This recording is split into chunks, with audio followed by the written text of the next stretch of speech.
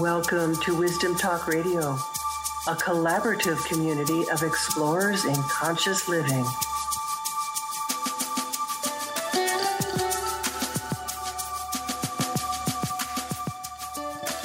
Many of us have had experiences that are not only inexplicable, but really change the trajectory of our life in ways that we don't immediately understand and certainly can't predict the outcome. Sometimes those situations or experiences or events presage a change of a magnitude that would be, unthinkable and certainly unmanageable if we knew what was ahead. What if that experience were a calling to a greater life? My guest today is here to not only share her experience of this, but I think, I'll say perhaps, but only in parentheses, to invite you into a greater life. I'm Laurie Seymour, host of Wisdom Talk Radio and CEO and founder of the Baca Institute, home of the Inner Guidance Mastery Blueprint. Head there to discover your quantum connection with your inner guidance by taking the Quantum Connection quiz. We are each designed to connect with Source differently. And knowing your own style is the first step of aligning with your inner guidance. And what my guest today also talks about is the inner teacher, and as do I, at a deeper level than you ever thought you could. And it really is the secret or the answer to creating what you truly want in your life. My guest today is Dawn Kohler, who was an award-winning entrepreneur in the computer industry when she was abruptly summoned to take a life-altering course. What followed was an extraordinary healing journey that gave her profound insights and a deep understanding of the human dynamic and how it plays out at home, work, and in our communities. Combining these insights and her business experience, Dawn became a sought-after executive coach, helping leaders understand and enhance their impact on others and their contribution to the world. Dawn is the author of 3 books, including her recent memoir, The Messages, a prophetic journey she experienced 25 years ago and how it has become relevant today. Welcome, Dawn. I am really happy that you are joining us today here on Wisdom Talk Radio. Well, thank you so much for having me. It's just absolutely a delight. I love what you're doing in the world and your show. So thank you. Thank you. Thank you. So where do we begin? You received such powerful messages in your journey. And so I would love for you to talk first about give people a little sense of the way in which your journey took you from where you thought you were and who you thought you were into such a different place. Right. Well, it was certainly profound in that it came on quite suddenly. I was the CEO running a computer company I had founded with my husband right out of right out of college. We had both graduated, and we saw a niche in the industry and were able to raise some money and started off as sort of the first geek squad, if you will. Uh-huh. And we grew that company and we grew our family. So we were 10 years into the company. Had a little bit over 100 employees and 3 children under the age of 5. And then one day I drove up to work and I had been feeling a pervasive anxiety that was sort of telling me things were off anyway. But that day when I pulled up to work, I couldn't get out of the car. It was as if my own spirit was taking me over and not letting my survival skills, if you will, the things that I thought I needed to do in life to run the show anymore. And that was the first day that I had experienced an inaudible message, meaning, and it didn't feel like I thought it. Mm-hmm. It just came to me as I was fighting to try to get into the building. It said, "This is no longer your way." And at that point, after fighting a little bit longer, I then surrendered that I couldn't get out of the car. This was no longer my way. I went home. At that point, I sunk into a pretty profound depression. I had identified so heavily to my company and to my role, as many of us do, my role as obviously business owner and mother and all the roles that I was playing at the time. And the depression has a way of taking those things away from you because I just wasn't able to be the person that I had created. Mm-hmm. I had gone to a therapist at the time. I told her the things that were happening to me. The messages continued. I would typically wake up into them and they would direct me. One of them did direct me to this particular therapist. I went to her, again, fully resisting this process. I told her what was happening to me. I told her I thought I was losing my mind, that, I was really getting pulled into something that from a primordial basis felt like it was a calling. I was like, I'm supposed to do something. I don't know what. I don't know why me. This is not my orientation, but this is what it feels like. When you say this is what it feels like, can you say a little more about that? Because I know that this is something that people do experience, and so often they're completely thrown. Mm-hmm. They're thrown and they think they're crazy. I don't know if you thought you were crazy.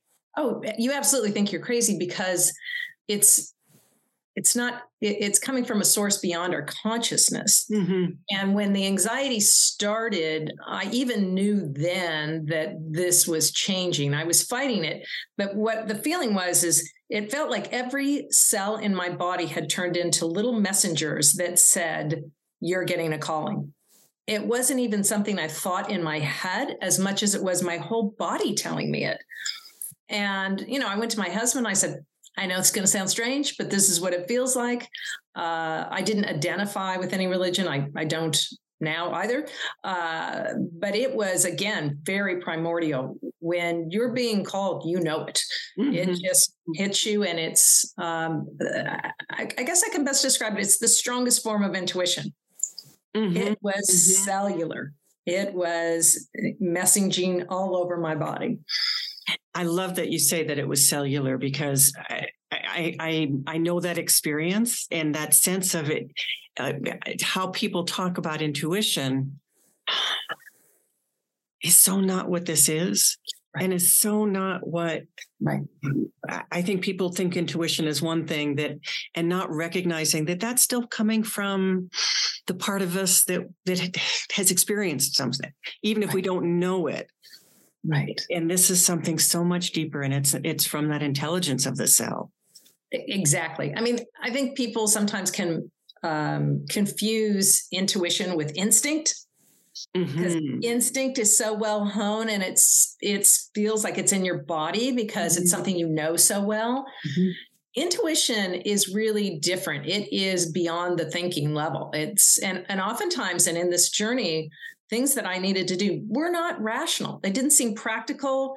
It was against conventional wisdom, if you will. Mm-hmm. But nevertheless, it always led to me to exactly where I was supposed to be for that next portion of the healing. Yes. Yeah. Yeah. And for the next portion of what it is that you were here to do. Exactly.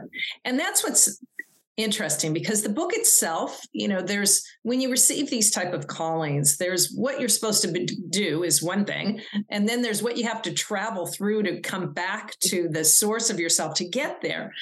Ooh. And obviously the traveling through, I had to go through child abuse, and obviously as a very young child, because that had taken me away from myself. When you think of abuse, any kind of abuse, particularly as a child, it's like a force takes you into the dark shadows of life. Mm-hmm. And what's in the dark shadows is a lot of fear, a lot of worthlessness, a lot of shame. And it's hard to get out of those shadows, because that's what happens. Abuse takes you there. And a lot of the journey is coming out of those shadows. It's coming back to the core of yourself, the untainted self, the self that is truly a loving energy that isn't tainted by all the things that you're tainted with when that happens. But to receive a calling, to actually have an encounter, a one-on-one with a divine source, you got to come out of those shadows, and it leads you out. Mm-hmm. And I was very much led out, but you can't go out unless you go through. So much of what I had to experience to get out was through the shame, through the abandonment, through the sense of just inadequacy and unworthiness that happens when you're abused young and you think it's because you deserved it, because that's how we preserve the sanctity of the power figure, which in this case was my parents, in this case, my father, and trying to preserve them because you know that you need them to survive. And in turn, you make yourself bad and them good. And a lot of the path is figuring out who you are, and not so much casting blame, but getting the accounting right, if you will. Yeah, this doesn't belong to me. This belongs to this person. Right. And there was a lot of just, this doesn't belong to me. This doesn't belong to me. This doesn't belong to me. And when you let go of all the things that don't belong to you, you go into a time of, well, then who am I? And that begins to emerge. And the path very much led me there. One of the messages in the book was to write the book. And that was something I'd always wanted to be a writer as a young child. But criticism from various different sources made me think I had zero talent for it. So I veered away and I thought, well, okay, next best thing would be business. So I went to that direction. And I know what you're talking about. The intensity of those shadows that we have to go through. It's not always something that's so easily identifiable, or even that in retrospect can be named. It can be a lot of little, like they say, death by 1,000 cuts. Right. And it can be just simply, my parents didn't have it within themselves to support me being who I am. Right. And it's interesting because all of this does not exist in linear time. We bring it all forward. It's all here today with us. Right. And it's all presenting itself and being triggered in our everyday experiences. So it doesn't really make any difference if it happened to you 30 years ago, 40 years ago, whatever. If it's still active and it has not been processed or has not been put into a support of you, it's going to be still activated, just like an open window would be on your computer. And it's one, draining you. And two, it's oftentimes nudging us to act in ways that are not necessarily enlarging us or are turning us into more loving, open people, but instead protecting us to be more fear-based, just more cynical, a lot of more things that happened in the shadows when we're thinking from that place. Yeah. And so often I see when I'm teaching people how to connect more deeply with their inner guidance system, one of the things I see is that people have trouble trusting what comes to them, partly because they don't know, is it an old pattern? And I remember thinking this, and going through this very questioning period of, is this real? Could this possibly be real? Especially something that was telling me something really positive about myself and what I was here for and what I was to do next. And could I really receive that? Could I trust it? Or was it coming from an old pattern? And the doubt was as much of the old pattern than anything else. Exactly. It is hard. I've struggled with this as well. I even asked, one of my favorite authors is James Hollis. He wrote Meaning in the Second Half of Life. He's fantastic. And I saw him once and I asked him this, how can you tell? How can you tell, hey, this feeling that I know I need to do this, is this truly intuition? Or is this some fear? Or is it an unmet childhood need? Because unmet childhood needs, they're powerful and they can mimic intuition. And you can believe that this is absolutely the thing that you need to do. And it is difficult. The only way I've ever really been able to assess it is it never really hits you once unless, the fire breaks out, and intuition, if the person that's trying to protect you says, get out of the building. But most times, if it's a big move, if it's you need to get out of this relationship, you need to go get this medical procedure, you need to, whatever, you're going to feel it. You're going to know it. It will repeat itself over time. Mm-hmm. And you want to make space for it by things like meditation is fantastic. Just quieting the mind. Because if you can quiet the mind for 10 or 15 minutes, some of these, it clears up the channel for that deep, rich brilliance to come through. It's there. It wants to direct all of us to our highest, best self. But there's so many things that we have that are blocking that right now. There's so much noise. So much noise and so much mental fragmentation from the way we operate and the way we multitask. Really hard to get anything pure through that. So we have to start to create, a channel for it. And that can be meditation. I happen to like morning pages too, where if I've got a big issue I'm dealing with, I write the question first thing in the morning, and then I write 3 pages. Just keep your pen going, 3 pages, 3 pages. Mm-hmm. I'll do that for about 2 weeks, and then I'll go back and highlight what's the repeat message. Because you can often see that, it's a softer voice. It is not fear-based. Right. It's loving. Yeah, it's very loving. Now, sometimes it does tell you something you don't want to do. Absolutely. And that ignites a lot of fear around it. And you're like, no, it can't be that. But it's always right. That's what I have found in my life. It is right. But more times than not, it's told me something that is difficult to do. Exactly. I remember when I knew I needed to leave my husband and I had a young child, and he had not been well and, had just come through that. And yet when I found myself saying this out loud to him, it was an, oh my God kind of moment. Yeah. But the truth of it was so clear in my body. Yeah. So I often will suggest to people that they do that kind of writing, that bringing it through, but then go back and read it. Read it out loud and see how it feels in your body when you are relaxed, when you are just there as the witness to what you've written. And the hard thing, and I think particularly for women, we can get our truth and we know what it is. And sometimes it goes against societal norms. Like you can't leave your husband with a child because it feels like, it will be deemed as selfish, or other people will deem it as this way. And so we'll make choices based on perception instead of our own truth. It's really, really hard to be able to live in your truth and make decisions from that truth, despite what the perception of that might be.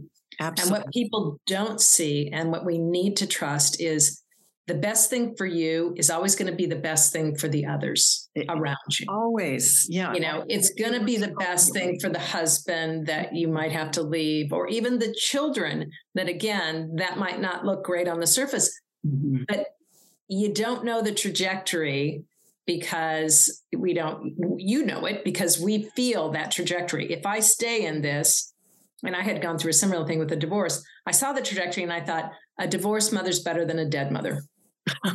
And it wasn't that my husband was abusive, but, I could have ended up with an illness that would have taken me down because I was so far off my truth. Exactly.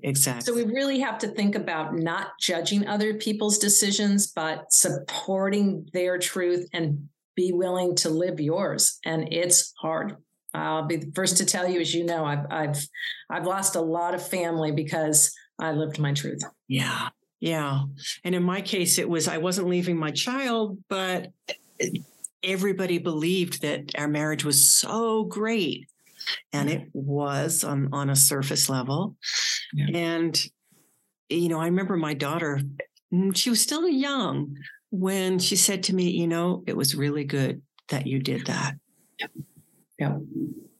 Yeah. I mean, my children really thrived afterwards because they feel it.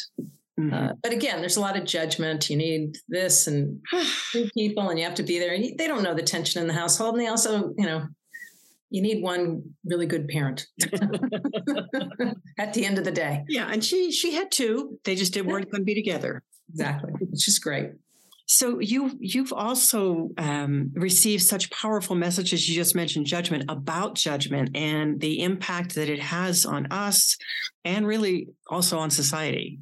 And I don't know if this is something that I read or you said this to me in an earlier conversation that about the fact that we have such a short window to change the trajectory for humanity. Right. So ultimately, that's where this led me. From the beginning, which is, okay, this is much bigger than me. I'm getting a calling. It's beyond me. I had to travel through my own childhood stuff to come back to that divine source. But when I did, and it was a long journey, it was a 3-year journey. Mm-hmm.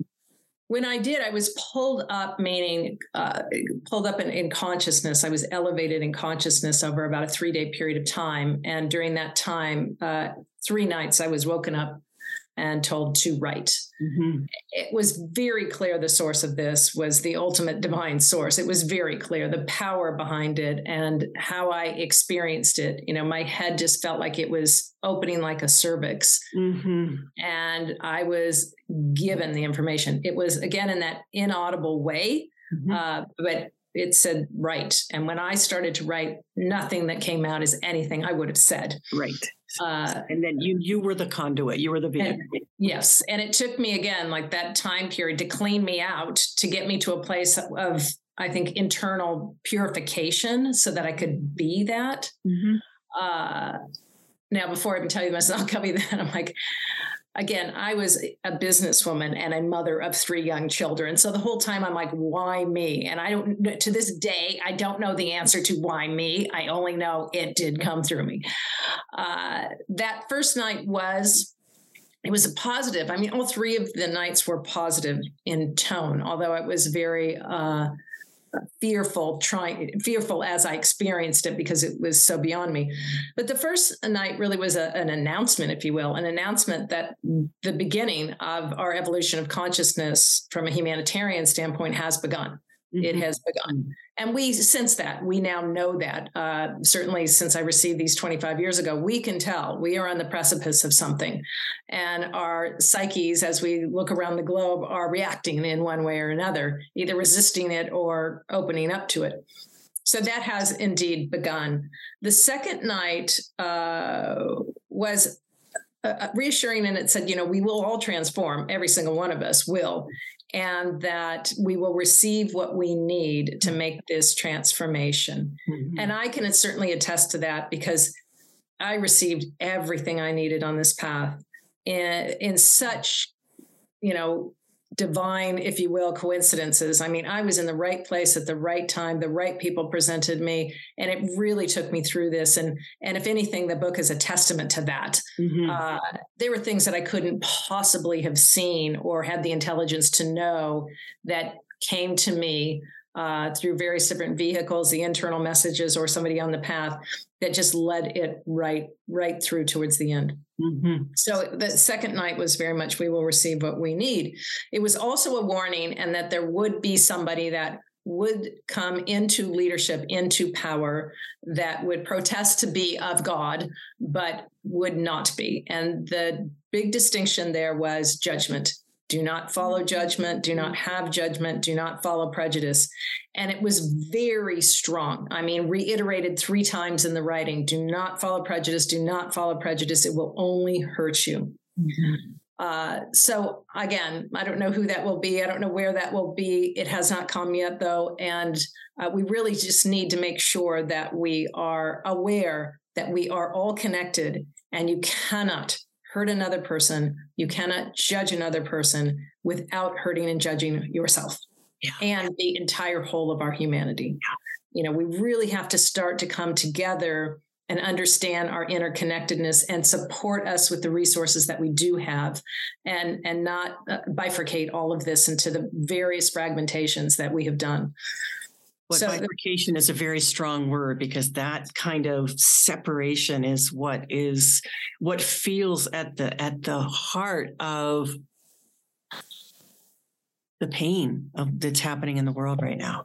it's literally tearing us apart. And it's exactly at the heart of the pain. Mm-hmm. When you look at and I had experienced that through this process, I tapped into some sort of kind of internal pain, internal hurt. Mm-hmm. And it was literally like we're tearing our own heart apart by not embracing and loving who we are and who others are. We are just, this world is a huge heartache, and it's a heartbreak. And we need to start to reconcile and begin to integrate back that part of us and that knowing, which is where this is all leading. Mm-hmm. At the end of the day, the big awakening is going to be, wow, we are really all one, and it will be completely conscious. And in that world, it will be an incredibly beautiful place. And it probably won't be in my lifetime, but hopefully it'll be in my grandchildren's lifetime, because it's a really beautiful, loving, in communion, one with source, one with each other place. Yeah. And it will get here. How it gets here and how traumatic and how much suffering we have to go through to get there is something that we actually have some choice in, but it will eventually prevail. So tell me about that. When you say we have some choice in that, I completely agree. And I'm not willing to say it's going to be in my grandchildren's life. I'd like it to be in mine.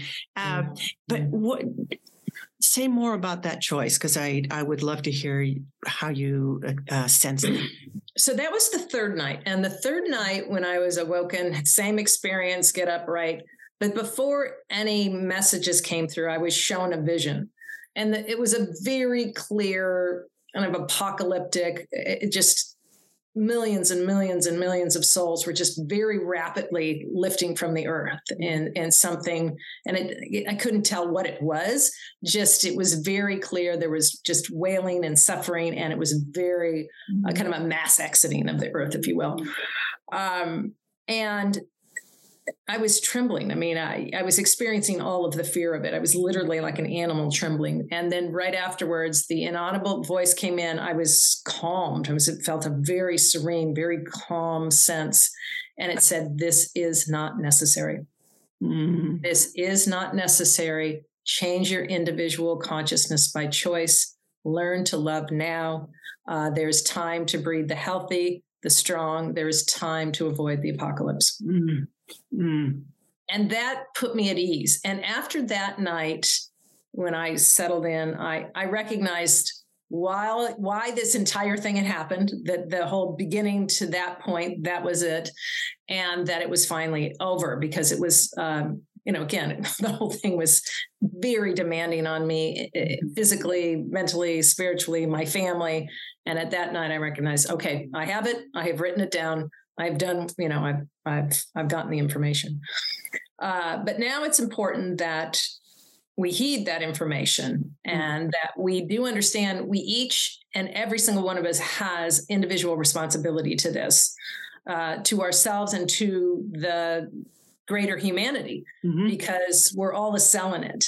And we can be a free radical cancer cell, or we can be a very healthy, proactive, positive cell. And each, no matter what that cell does, whichever cell you wish to be, it's going to impact all the other cells around us. Mm-hmm. So the more we do the work, the more we grow, the more we all grow, the more we help the people around us that we love grow. So we're often looking outside for a cause. Your biggest cause is yourself. And if we can get ourselves purified to the point where we really understand the essence of who we are and how we can best serve, that's the best thing you can do for your families, for your communities, for yourself, for humanity. Yeah. And because we are that hologram. Yes. So then if this cell that is me, not only the individual cells within me, but if this cell that is me is willing to acknowledge and live from that place of love, yeah. Every time I have a judgment, I have to, I really have to have a little chat with myself. Right. Because I know it's like, I don't want to be that contributor to that violence, whether it's inner violence or outer violence. It is judgment is one of the ways that contributes to that separation. You are other. You are different from me. Mm-hmm. Not that we are identical, mm-hmm. but in this realm of connection, in this holographic universe, right? We can't separate out. We really can't. And expansion is happening whether we want it or not. It just is. So you can participate and be part of it, mm-hmm. or you can resist against it and be part of the resistance. And one of I think the best things that we can do, you talked about that, every single day we have so many thoughts, what is it? 80,000 thoughts. It's quite a bit. Mm-hmm. And every day we're making decisions, some semi-conscious, some conscious. But when you're really coming up to the thought that you're having or the decision that you're making, asking yourself, just breaking into those habitual patterns and say, does this diminish me or does it enlarge me? Lovely. And when you think about even a judgment about somebody, mm-hmm. or and you think, how's this judgment making me feel? And oftentimes, whether it's bitter or angry, that judgment diminishes us. Mm-hmm. Yet if we think of that same person or scenario in a loving way, we don't need to connect to him. We don't need to be around it, but in a loving way, we can literally feel ourselves being enlarged by the fact that we have chosen a more compassionate pattern of thinking around it than a judgmental one. Yeah. So how does that all relate to what I feel like you are holding the torch for, which is people being willing to answer that inner call? Right. Yeah. Yeah. We're all being called. Mm-hmm. It is how many of us are really tuned into it. The way we tune into it is by finding a way that we can turn our focus internal instead of external. Mm. As long as our locus of control, if you will, is external to us, our behavior and thoughts are all based on what perception we want to have others have of us. Uh-huh. It's quite, if we think about it, that's sort of a controlling way to be in the world. Mm-hmm. Mm-hmm. If we shift internally and think about, okay, what do you think of yourself? And where are the inner aspects of you that are benevolent and kind? Where's the guide in you? Where's the light in you? And where is it trying to lead you? What is it asking you to let go of? What is it asking you to love more of? How is it asking you to, contribute? And by contribute, we can't really contribute until we've done our own inner work, mm-hmm. or else we're in that same cycle of I'm giving to get something. Right. And we have to move out of the I'm giving to, even if it's I'm donating $10,000 to this because I'm trying to get X. It's still that cycle. It is. When you're giving because it's what feels good. It truly is. It feels, well, I mean, one of the best experiences I had in the book is when I recognized that love was my own experience. It wasn't something I got from somebody else. Uh-huh. And I could recognize, wait, if I just love this person, I have love. Yeah. It's your love. It's not. Yeah, it's my love. It's not like you can't abandon me. It's mine. I have it. I can love. I don't, and that's kind of at the essence of it. We are all the things we're seeking. Mm-hmm. We just haven't connected to that as an internal source that we are giving the world versus trying to find that in the world. So beautifully said. Yeah. And the more that we come home, yes, I think what you're really talking about, the more that we get to recognize who we are. And you had something, and I think it was something that had come through around the inner teacher and the outer teacher. And that when you start to see, when you are able to see your own reflection in your outer teacher, you've come into that place of your inner teacher. And I had what is probably the singular experience of my life, and it's not something I think I've ever spoken about, certainly on the air, of the first initiation that I received from my teacher. And we were sitting there in energy, and there was a whole transmission coming through. And I looked into her eyes, and I'm there, and I'm just there in the energy. And she said, "What are you seeing?" And I said, "Your face has just changed into mine." The same thing is happening to me. Yeah, it's beautiful. And that spoke of a whole other connection between the two of us, but it also was what it was ultimately about for me, was that recognition of that love. I am loved. Right. Not from her, not from anything. If it's external at all, and it isn't really, it's source, it's presence. Right. Right.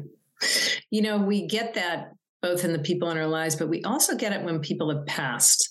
Mm-hmm. And it's really interesting when somebody loses a beloved parent or beloved mother or sister.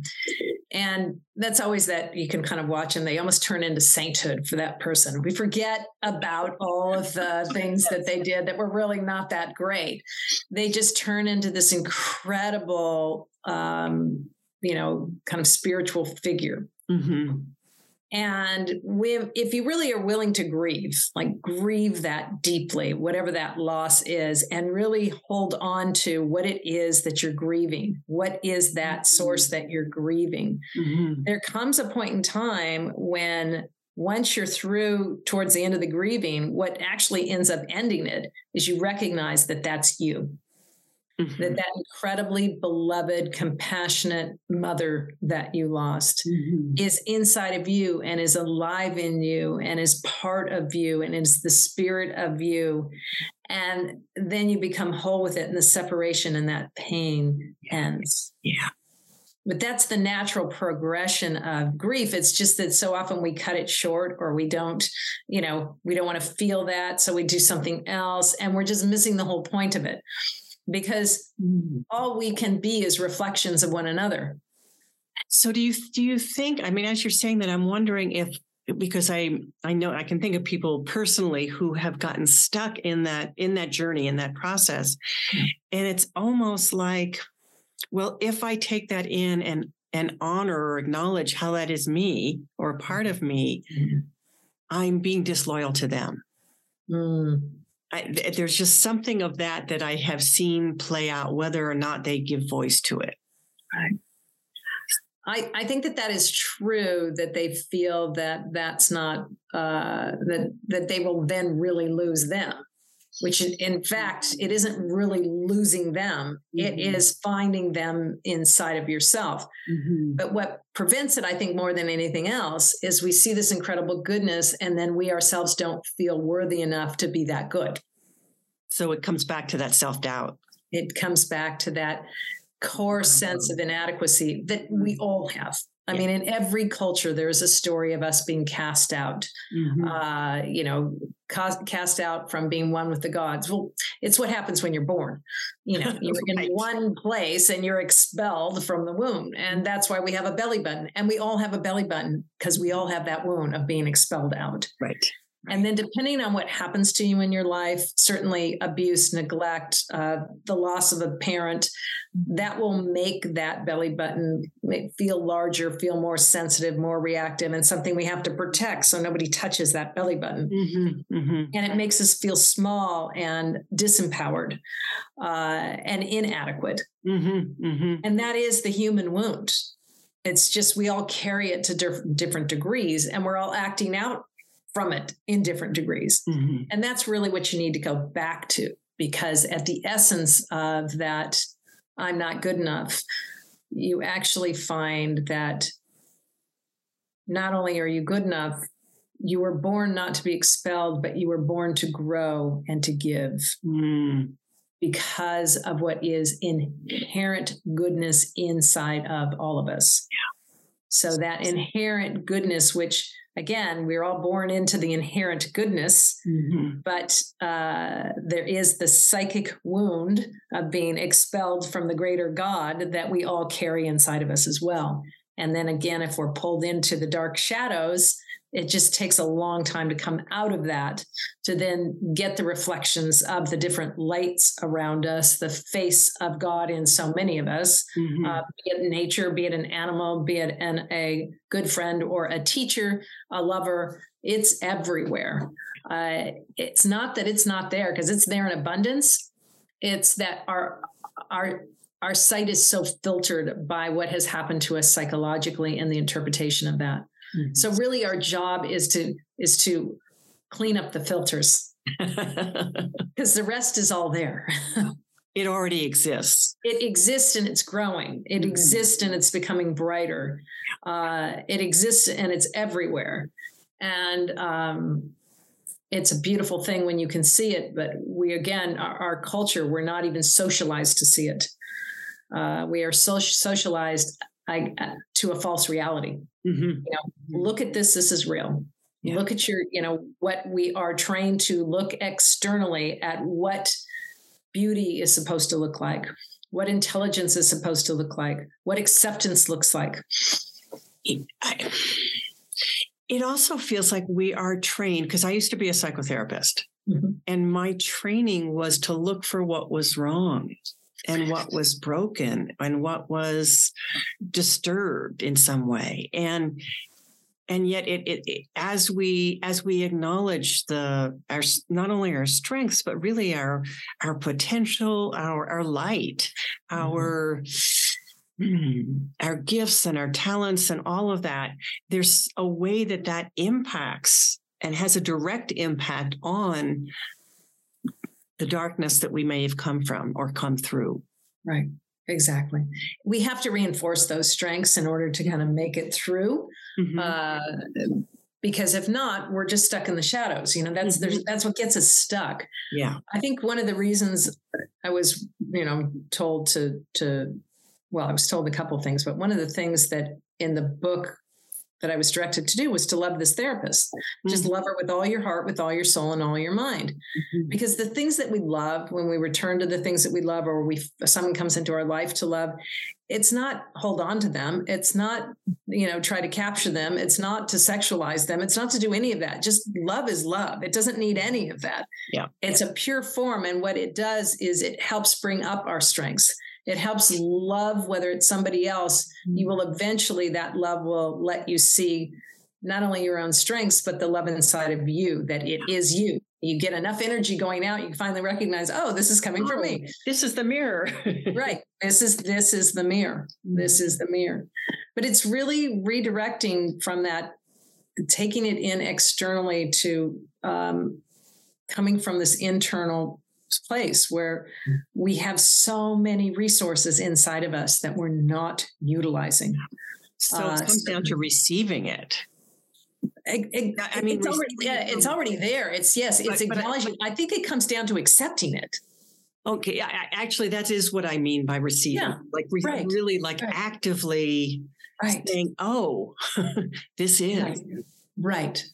One of my favorite films of all times is The Wizard of Oz. And the reason why is, if you think about it, the whole Wizard of Oz story is in Dorothy's mind. She's knocked unconscious. Right. And so she's inside her internal world. And just by taking the journey from the external to the internal, she kills off one witch. House lands right on her. And now she's got this wonderful Glenda the Good Witch, who is her source or her direction. It's, again, her internal higher mind, her internal Christ light, however you want to call it. It's that internal light that's guiding her down this yellow brick road. And then, of course, she has, the Wicked Witch, which she has to overcome. But everything that she does and everything she needs to get there is developed on the yellow brick road, which is life. That's our life. All of this is in our yellow brick road is crafted of our daily experiences. Mm-hmm. And in our daily experiences, we have fear and we have a guided source that's very benevolent and loving and trying to bring us home. And, it's the daily opportunities and the way we see them and the way, certain things we see are just, okay, I need to release this, or I need to embrace this, or I need to, and getting a relationship with yourself and these aspects of self where you can start to be more discerning about how you're living your life, make it more mindful, make it more intentional, partner with it.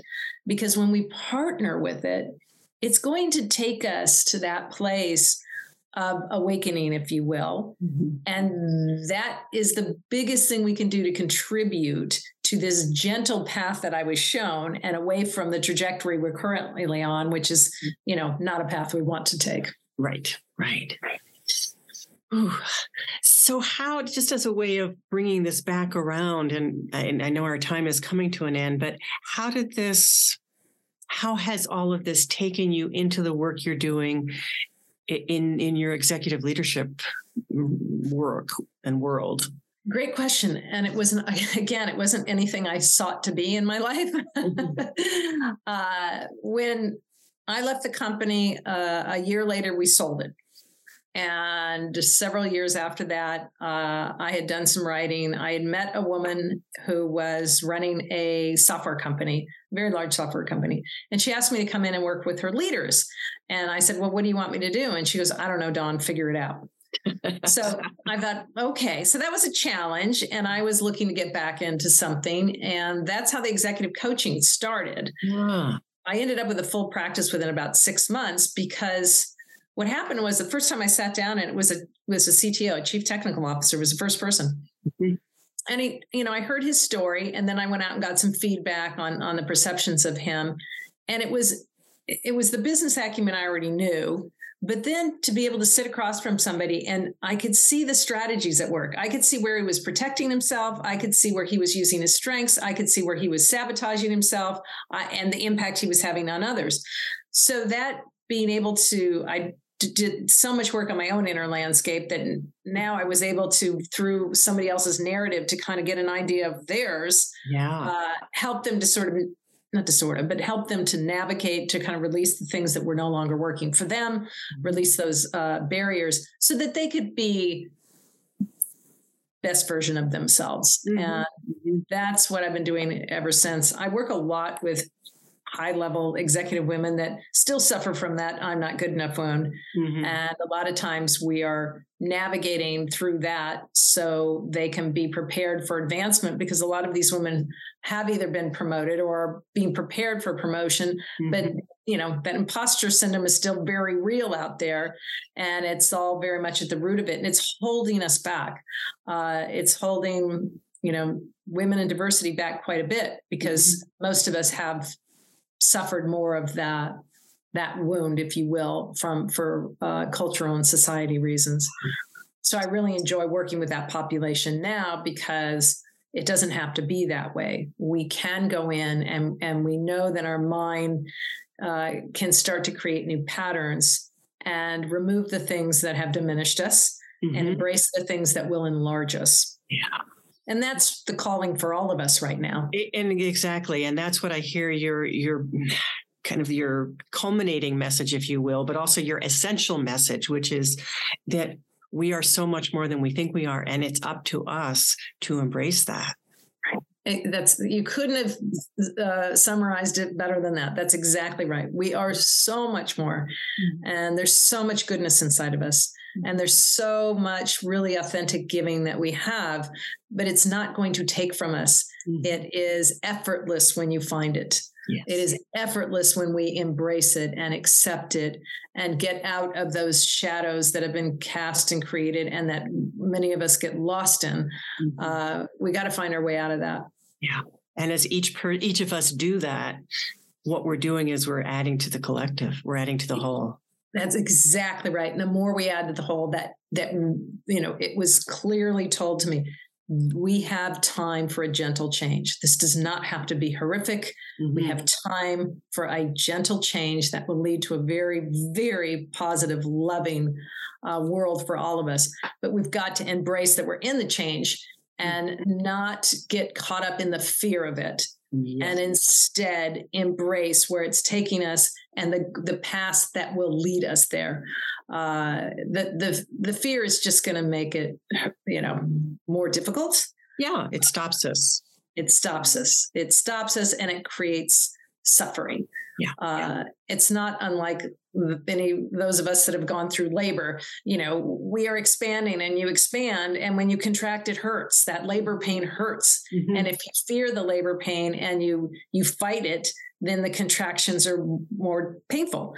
When you breathe and you go through it and you work with it and you expand it, we open up for that new life. And that's really what's happening right now.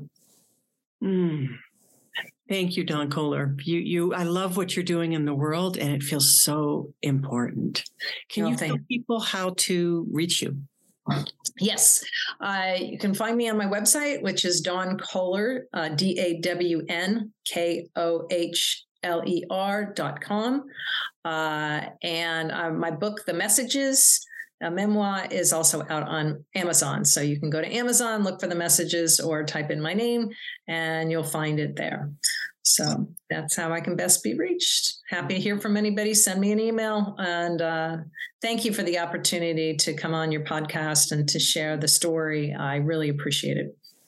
You are so welcome. And I'm moved by what you're doing, and I'm grateful that you're here. Well, thank you. Thank you very much. Appreciate it. And thank you to our listeners, our viewers, for being with us today here at Wisdom Talk Radio. Join us here regularly for more wisdom, discovery, and illumination. And if you have liked us today, if you have listened and you've said, wow, this is meaningful, please leave us a review, share it, subscribe, because when you share it, especially if you leave us a review, what you're doing is you're helping other people to find this same kind of illumination. And what you're doing is also spreading the transformation. So that's what we're doing. That's what we're about here. And for more about deepening your connection with your own inner guidance, take the Quantum Connection quiz today. Thanks for joining us here at Wisdom Talk Radio. We wish you well in your conscious explorations. For more information and to join in the conversation, our website is wisdomtalkradio.com or at Wisdom Talk Radio on Facebook.